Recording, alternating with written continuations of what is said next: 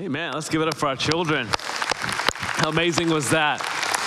Out of mouths of children comes praise to our God. Welcome to Bent Tree here in person in Carrollton, and wherever you're joining us from, we exist to experience and share the love of Jesus. And we're thankful for moments like this where we get to worship together, and in other venues we get to be known and make a difference. Thank you for being here today. My name is Libin Abraham, and I get the joy of serving here as lead pastor. I just believe that God brought you here on purpose. He allowed you to come across our stream on purpose. He's got something to say to you this morning. A few weeks ago, my wife and I, Stacy and I, we went to Asheville, North Carolina, and it was one of the most beautiful towns we had ever been to. We've never been there before. We just love the mountain range and this quaint nature of the town in Asheville. Now, prior to going there, several people told us, if you're going to go to Asheville, you ought to go see the Biltmore House. I don't know if you've ever, some of you have seen the Biltmore House. It's a few of us, yeah. I said, well, I didn't know much about it, but because it came so highly recommended, I thought, well, we're here anyway, we ought to go check it out. So we did. We visited it in the evening, and here's a picture I took of the Biltmore House, beautifully lit up for Christmas. Now, the Biltmore House was built by George Washington Vanderbilt in 1899 to 1895. The Vanderbilt family was one of the wealthiest, at one point, one of the wealthiest families in the world, perhaps the wealthiest family in the world.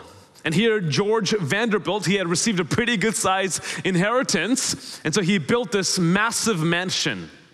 The Biltmore House has 250 rooms. Thinking about cleaning that. It has over 178,000 square feet of living space, of floor space. One of the most magnificent buildings. It actually is the largest privately owned house in America. The largest privately owned home in America. So we were touring the house. Obviously, no one lives there anymore, but the Vanderbilts still own it, and they've opened it up for tours, and we were checking out the house, and it was beautiful, and then we went up this massive spiraling stairway of 107 steps, leading you all the way to the fourth floor. And then as we were going up, we got off the second floor to see the second floor of the house, and it was really beautiful. You go down this long hallway of portraits and fireplace, and you actually see the bedrooms of the family members. And then one of the bedrooms is the most grand suite on that floor. It's called Louis XV room. Louis XV room. Here's a picture of this room. And this is a unique room named after King Louis XV, the French king. And this room is special because this is a room in which all the Vanderbilt children were born. As you go into this room, it's so spectacular. It's got rococo designs, elements, and just C-shaped curves and rounded forms and beautiful architecture and pictures. But then you open up the windows, and it's the most spectacular view of the gardens and the terrace. The balcony overlooks the esplanade. It was this room that George and Edith had their only child, Cornelia. And it was in this room that Cornelia then had her two sons. It was sort of the birthing room, the nursery. Because the views were so spectacular and you could spend extended, uninterrupted time in this corner of the house gazing at some of the most beautiful views in architecture. And it was the most convenient house probably then and now. And I couldn't help but standing in this house, in this room, particularly during the Christmas season, and thinking about this room in which the Vanderbilt children were born and comparing it to the place into which Jesus was born. I mean, if there was anyone who deserved to be born in a house like this, in a staple of luxury and convenience, it was Jesus. If anyone should have been given a pristine room with beautiful views and the perfect glamorous architecture, it should have been Mary and Joseph. Because they were not just giving birth to royalty, they were giving birth to God in flesh. But this large, privately owned, luxurious home was as far as you could get from the place and conditions into which Jesus was born. Jesus chose Bethlehem over the Biltmore. He chose obscurity over luxury, peasants over elegance. He chose a manger instead of majesty. He chose the borrowed stable instead of a privately owned mansion. Jesus came into a broken world through broken people in the unlikeliest of ways. And in doing so, God was fulfilling all of the promises, over 350 promises about the coming of Jesus. He was staying true to his word. This is how Jesus entered the world. And this season, we are celebrating his first coming, and we are looking forward to phase 2 of Christmas, his second coming. Last week, we looked at one of the many promises and prophecies of the scripture. As the prophet Micah, in Micah chapter 5, 700 years before the birth of Jesus, records about his coming, that he would be born in Bethlehem Ephrathah, the littlest, the smallest of the towns in Israel. But yet, though he was born in Bethlehem, he did not begin in Bethlehem, for his origins are from antiquity, from ancient times. There was never a time in which the Christ was not. He's always existed. Everything found its origin and beginning in Jesus. He has been the I am of the past, the I am of the present, and the I am of the future. Last week, we looked at how Jesus was not just promised in the Old Testament, but so present in the Old Testament. You've heard of the ghost of Christmas past, but what's better than the ghost of Christmas past is the promise and presence of Jesus of the Christmas past. Today, we're going to fast forward those 700 years since the promise was given through Micah, and we're going to look at what happens at the scene recorded in Matthew chapter 2. Right after Jesus is born, shortly after the Christ is born. And here Matthew 2 resurfaces the 700-year-old prophecy from Micah. And here in Matthew 2, we see 3 responses to the coming of Jesus. 3 responses to the first Christmas. 3 responses, of which one of them probably is one of our responses today. So here's what Matthew records in Matthew chapter 2, verse 1 to 2. After Jesus was born in Bethlehem of Judea, and in the days of King Herod, wise men from the east arrived in Jerusalem, saying, "Where is he who has been born King of the Jews? For we saw his star at its rising and have come to worship him." Here in Matthew 2, we are introduced to the wise men who were coming in search of Jesus. They have seen a star. They know that a new king has been born, so they're coming looking for Jesus. Notice the timing of their arrival. Matthew says, after Jesus was born in Bethlehem. Now, I know that I may be at the risk of blowing up your nativity scene, but the wise men were not there at the birth of Jesus in the manger. I'm sorry. Matthew says they came after he was born. In fact, later on we'll see that by the time the wise men meet Jesus, he's not living in a manger, he's living in a house. He's not an infant, he's actually a child. And they've been traveling for probably more than 1 year looking for Jesus. So by the time they find him, Jesus is a toddler between the ages of 1 to 2. That's when they find him. So here's what I'm saying. Don't go home and tear up your great-grandmother's nativity scene that's been passed down to you. Keep it. It's okay. We can all have a little grace this Christmas season, and we can fudge on the nativity scene. That's okay.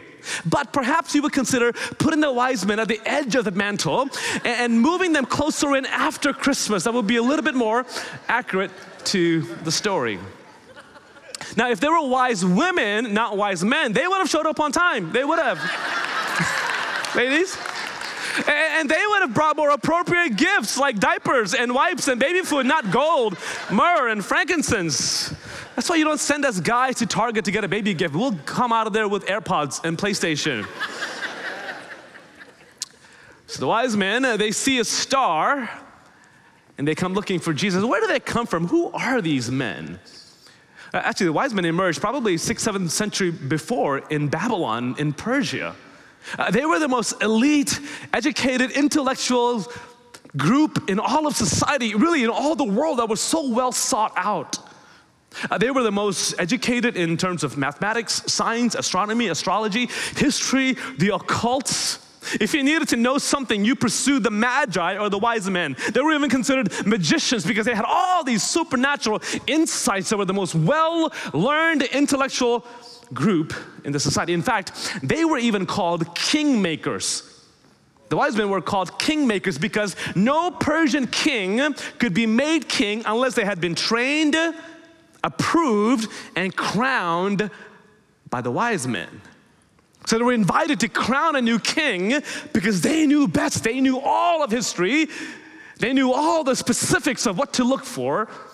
Kingmakers. In fact, we actually meet the wise men in Daniel chapter 2 when Daniel is in Babylon and he has a dream. He's able to interpret dreams, and the king at that time placed Daniel in charge of the wise men. Look what Daniel chapter 2 says in verse 48. Then the king promoted Daniel and gave him many generous gifts. Talk about generosity.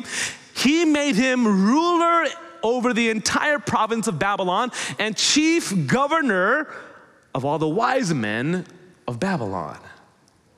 The wise men were ranked as the highest officials in the king's court. And here Daniel is given the charge, the managerial charge of the wise men.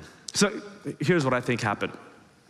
Daniel was given so many insights and revelation into the first coming of Jesus and the second coming of Jesus. He begins to write about them in the book of Daniel.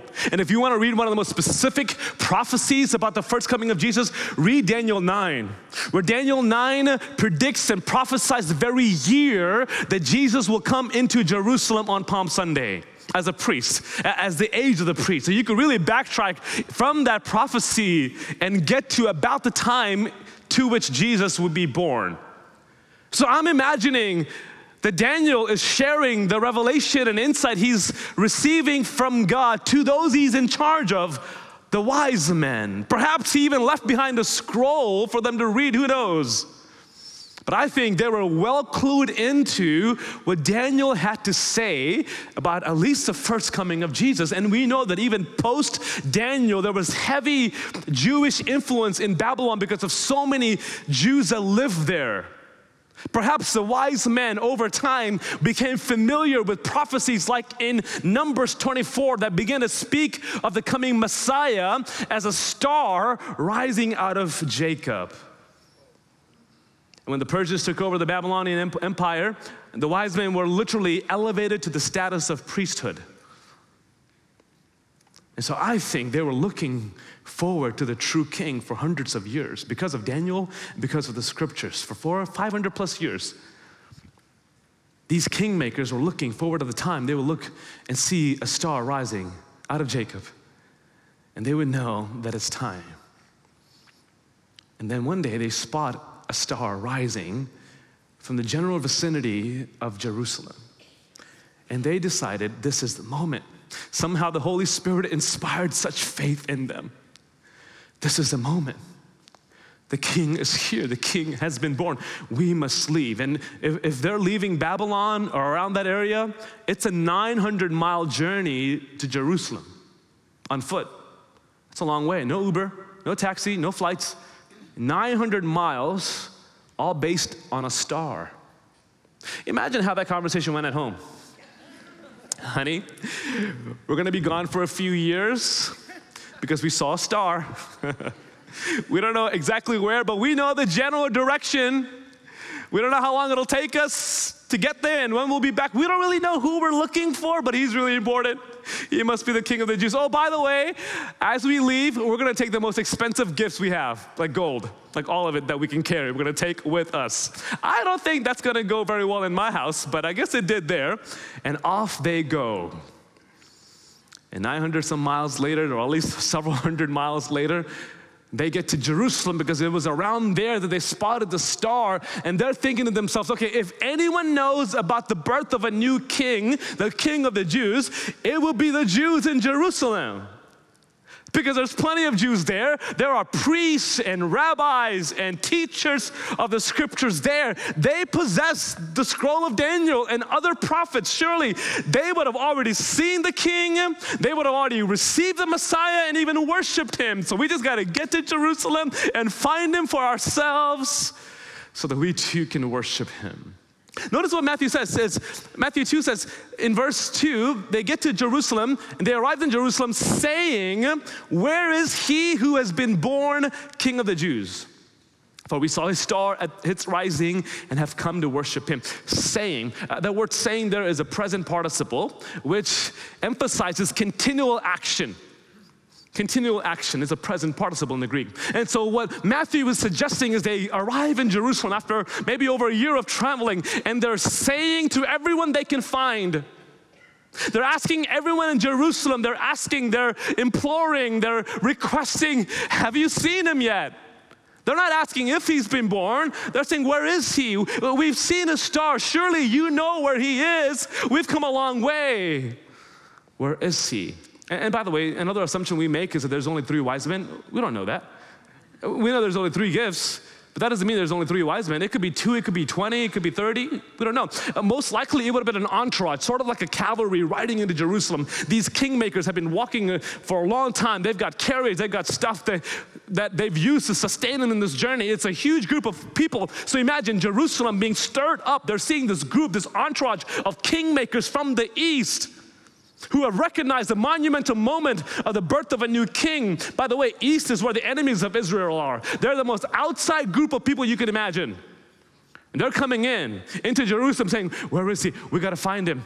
We've seen the star. Where is he who has been born King of the Jews?" Notice that their question is not, "Where is he who will become King of the Jews?" Where is he who has been born King of Jews? Jesus, in his born identity, is already a king. He doesn't have to become a king. He doesn't achieve that. He doesn't earn it. He doesn't have to usurp someone else's kingdom. No. He already is king. He was king as a baby. He was king as a servant. He was king on the cross. And he rose out of that grave because proving to the world he is King Jesus. So the wise men come into Jerusalem asking, imploring, saying, "Where is he? We've got to find him." Asking about this king already born. Now, as they're asking everybody, word gets to Herod. Herod, who has been named by Caesar as the king of the Jews. Herod has a personal interest in this. So notice the next verse. When King Herod heard this, he was deeply disturbed, and all Jerusalem with him. Now I think, early on, I think when I used to read this passage, I sort of pictured that as soon as the wise men came to Jerusalem, they went straight into Herod's palace and asked Herod, "Where is the new king of the Jews?" I don't think anymore they did that, because these wise men were wise, okay? They knew better than not to do that. They know Herod. They know what he's capable of. So they're asking to everyone else in Jerusalem, "Have you heard? Have you seen?" And eventually, Herod wasn't told, he heard. Indirectly, perhaps. He heard from the rumbling, from the rumors around town that there's an entourage of kingmakers asking about a new king of the Jews. And Herod is disturbed. King Herod, he's called Herod the Great. And he was a great builder, architect. He built a phenomenal kingdom for himself. He was half Jewish and half Edomite, and he was a remarkable politician and ruler. He had a lot of power. He built the Wailing Wall that still stands today. He reconstructed the temple that Jesus walked into. He built entire cities. Herod had a lot of power, but the only thing that matched Herod's power was his insecurity and fear. He lived paranoid every single day that someone was out to get him. So much so that one time he thought his wife and 2 sons, his favorite wife and 2 sons, that's never a good idea, by the way, were out to get him. And so to protect his own kingdom, he murdered his favorite wife and his own 2 sons. Caesar, Augustus, says about Herod, "I'd rather be a pig in Herod's house than his son." Because Herod, who is half Jewish, won't kill and eat a pig. rather be a pig because they know what Herod is capable of. He's a murderer. He's evil.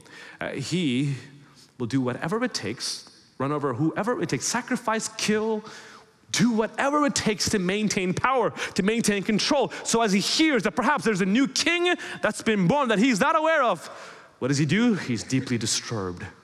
He's angry, paranoid, and he clenches his fist of power, grips control greater than ever before. Herod is disturbed. Herod is threatened by the news of a new king. And now all of Jerusalem is disturbed with him. Jerusalem knows what happens when Herod is mad. It's not pretty. They have known what happens in the wake of a disappointed, angry Herod. So because he's disturbed, they too are disturbed.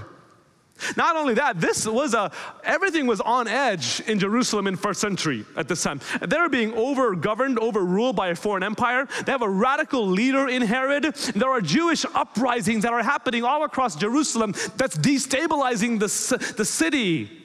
And it's notifying the Roman Empire they've got to be more heavy-handed. And now come the kingmakers, an entourage of them perhaps, from the east, announcing a new king has been born. Of course they're on edge, wondering what is about to go down. This is not a peaceful moment in Jerusalem. Herod is disturbed and all of Jerusalem with him as the wise men come into town. So what does Herod do? When King Herod heard this, he was deeply disturbed and all of Jerusalem with him. So he assembled all the chief priests and scribes of the people and asked them where the Messiah would be born.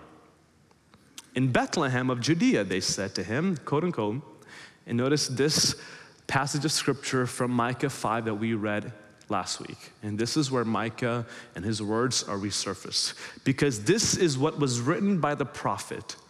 And you, Bethlehem, in the land of Judah, which means Ephrathah, are by no means least among the rulers of Judah. Because out of you will come a ruler who will shepherd my people Israel. Next week, we're going to look at Jesus being a ruler and a shepherd. But Herod here gathers all, not just some, but all the chief priests and all the scribes. They were the religious experts of the day. They were the senior pastor and his staff members. They had spent their whole life reading the scriptures and studying the scriptures and looking for clues and prophecies, teaching the scriptures, memorizing the scriptures. So he said, if anyone's going to know about a new king, a Messiah that's going to be born, surely it's the chief priests and the scribes. So let me just get all of them in a room and ask them this question. Is there any prophecy about the coming of a new king, a Messiah? And the chief priests gather and the scribes gather, and they don't have to do a Google search. They know from the top of their memory exactly where Jesus will be born. They know from studying the scriptures their whole life exactly when and where the Messiah would come. And they say, oh yeah, Herod, there is a prophecy that a new king, the Messiah, will be born in Bethlehem. Bethlehem specifically in the land of Judah, because out of Bethlehem, the smallest town, will come this ruler shepherd to govern Israel. So Herod gets the answer that he's looking for. So notice what happens next. Verse 7, then Herod secretly summoned the wise men. I think this is just my opinion, this may be the first time Herod actually meets the wise men. He's heard the rumors, the rumblings. He gathers the chief priests and scribes. Tell me about this rumor. Is it true? Oh, there's a king that's to be born in Bethlehem. So he secretly says, wise men, come here. He summons the wise men and asks them the exact time the star appeared. The wise men want to know where Jesus is born. Herod wants to know when he's born. Because he's already devising an evil plan to rid the world of Jesus. He asked the time the star appeared. He sent them to Bethlehem and said, now, if you can in your mind hear the following line through the voice of the Godfather, it would really make this passage come alive to you, okay? So just imagine the Godfather saying this, go and search. I'm not gonna do that for you, so you gotta do it. Go and search carefully for the child And when you find him, report back to me so that I too can go and worship him. Oh yeah, sure, Herod. Report back to me so that I can go and worship him. After hearing the king, they went on their way. And there it was, the star they had seen at its rising. They spotted it again. It led them until it came and stopped above the place where the child was. When they saw the star, they were overwhelmed with joy. They hadn't even seen Jesus yet. They just saw a sign of Jesus. They just saw the star again, and they're overwhelmed with joy. Isn't it amazing that Jerusalem is destroyed? Jerusalem is disturbed. But these wise men are overjoyed. The insiders are disturbed at the coming of Jesus, but the outsiders are overjoyed at the coming of Jesus. Just like the shepherds were overjoyed at the announcement of Jesus here, they haven't even seen Jesus yet, and they're overjoyed. Jerusalem disturbed, but the wise men overjoyed. Entering the house, not a manger, but a house, they saw the child, not an infant, they saw the child with Mary, his mother. And what did they do? Falling to their knees, they worshiped him. And they opened their treasures and presented him with gifts, gold, frankincense, and myrrh. And then being warned in a dream not to go back to Herod, they returned to their own country. They came from a long ways off to their own country by another route. Imagine the wise men who had been traveling from a whole different country, perhaps over a year, after spotting the star, coming to Jerusalem, asking, saying, requesting of everyone they can, have you seen him? Do you know where we can find him? Finally, they're given the news of where they can find him. See the star, they're overjoyed, and they come and see this child. And immediately they embrace faith in this child. Jesus hasn't said a word. He hasn't even died on the cross. He hasn't prophesied. He hasn't done a miracle. He is just there because he's born a king. And they recognize him, and their first and only response is to fall on their knees and worship. This is the elite of the elite. This is the intellectual. This is the kingmakers. But when the kingmaker sees a real king, they fall to their knees and worship. Give them everything they brought. Gold, frankincense, myrrh, the most expensive, the most prized treasures of the time, perhaps treasures and gifts that resemble the nature of Jesus as king and priest and a sacrifice. Whatever the case may be, this is the greatest of gifts they could offer, and they give him everything because he's worthy. Even as a baby, even as a child, Jesus was worthy of everything they had. They worshiped him. I want to take a moment. I want to compare some of these responses to the first coming of Jesus, to the birth of Christ, Christmas present. You have King Herod, who has personal fear. King Herod is marked by fear. The wise men are marked by faith, but Herod is marked by fear. Fear that he's going to lose control. Fear that he's going to lose his throne. Fear that he's going to lose the kingdom he worked so hard to build. The wise men embrace faith, but Herod embraces fear.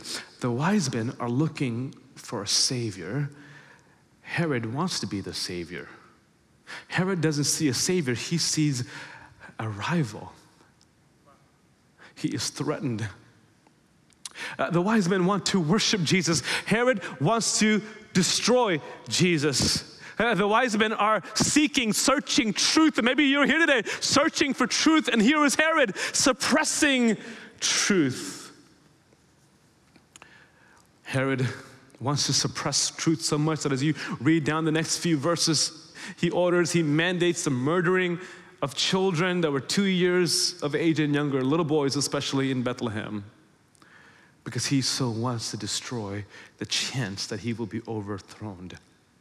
He's so obsessed with his own kingdom that he misses King Jesus. So obsessed with his own empire and plans that he misses the greatest opportunity for him to not just be a footnote in the story of Jesus. Every time we are ruled by fear, controlled, it leads to some form of destruction. Somebody lies in the wake of us trying to clench onto power and control like King Herod did. He's marked by personal fear and he misses Jesus. Now, I know you're thinking, I'm glad I'm not as bad as King Herod, and I hope you're not. I would agree, you're probably not as bad as King Herod. But there are days and even seasons when we're more interested in our kingdom than King Jesus, aren't there? I would even venture to say that there's a little Herod in all of us who seek our way against the way of Jesus. There's a little bit in us that wants to maintain power or control, promote self, promote our plans, promote our agenda. Maybe you're already this December making plans for 2023. All those amazing resolutions and goals are coming together. Is it about your kingdom or is it about King Jesus? Whose kingdom is it after? Who is it pointing towards? Who is it making much of?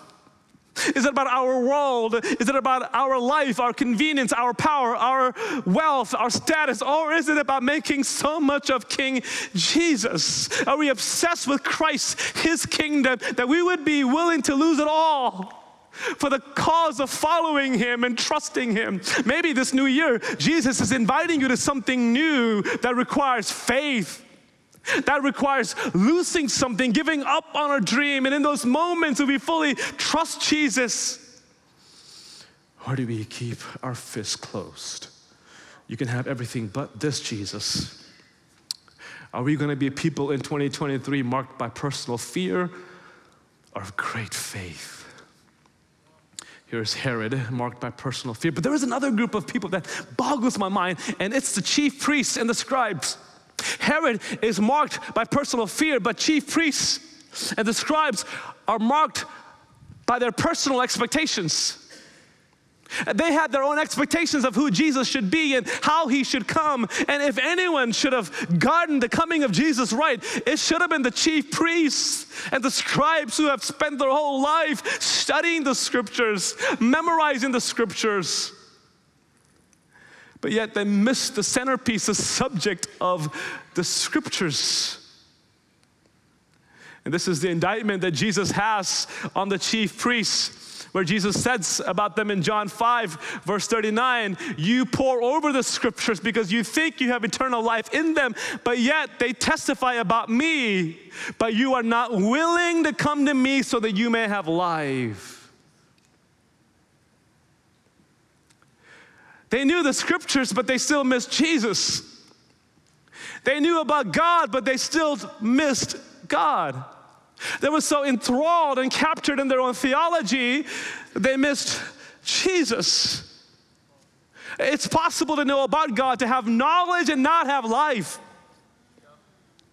Because life comes from the subject, the center, the source of the scriptures, who is Jesus.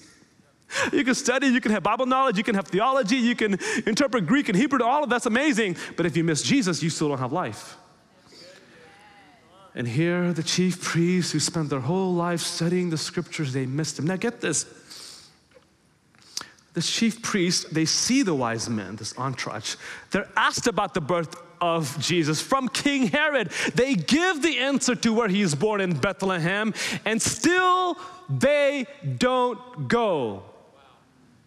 It's one thing if they maybe missed it, but it's another thing everything to hit you in the face and still choose not to go. Not a single one of them. All the chief priests were there, all the scribes were there, but none of them go to Bethlehem. Bethlehem was just a skip and a hop over. Look at this map. Look how close Bethlehem and Jerusalem are. Bethlehem was just 5 miles, less than 5 miles from Jerusalem. The chief priest could have said, hey, let's go find out for ourselves.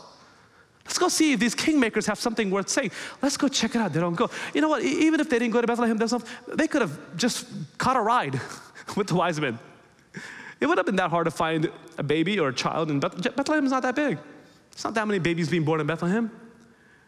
The wise men are following a star. They could have followed along, but they didn't go. The wise men travel over 900 miles seeking Jesus, but the religious leaders can't go 5 miles seeking Jesus. I wonder what they were afraid of. I wonder what they were unwilling to let go. The wise men came 900 miles looking for Jesus, but they didn't go 5. Because it's never about the distance, it's always about the heart.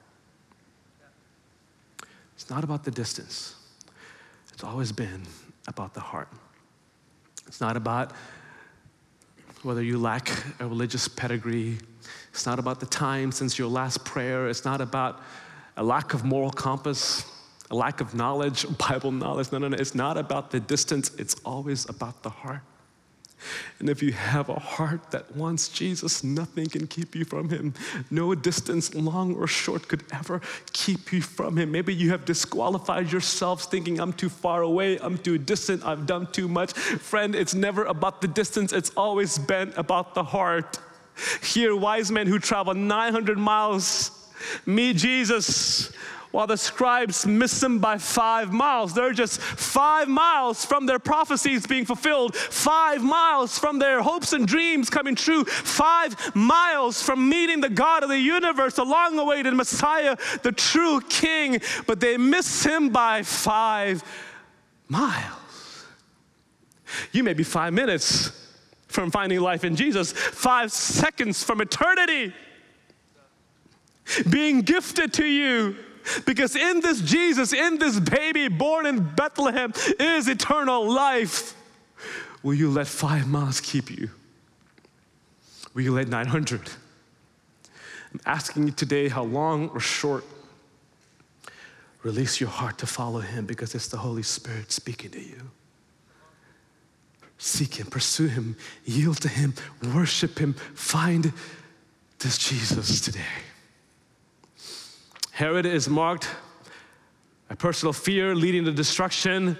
Chief priests marked by personal expectations because Jesus didn't come the way they thought. God answered their prayers differently. Maybe that's what's keeping you. God answered my prayers differently. This is not how I expected God to do this. God has taken too long, and for them, God took too long. They didn't expect an infant, a child. But then there are the wise men who have personal faith. Herod was hindered by personal fear, religious leaders by personal expectation. But here the Holy Spirit birthed personal faith in the wise men. The outsiders find Jesus while the insiders miss him. They see Jesus, they come to him, and they worship. Which of these are your response today? Maybe today God is moving you from fear to faith, from disappointment over failed expectations, to real, genuine faith in him. You don't have to have it all, know it all, but will you be willing to trust him? Maybe you're more like those in Jerusalem who are disturbed.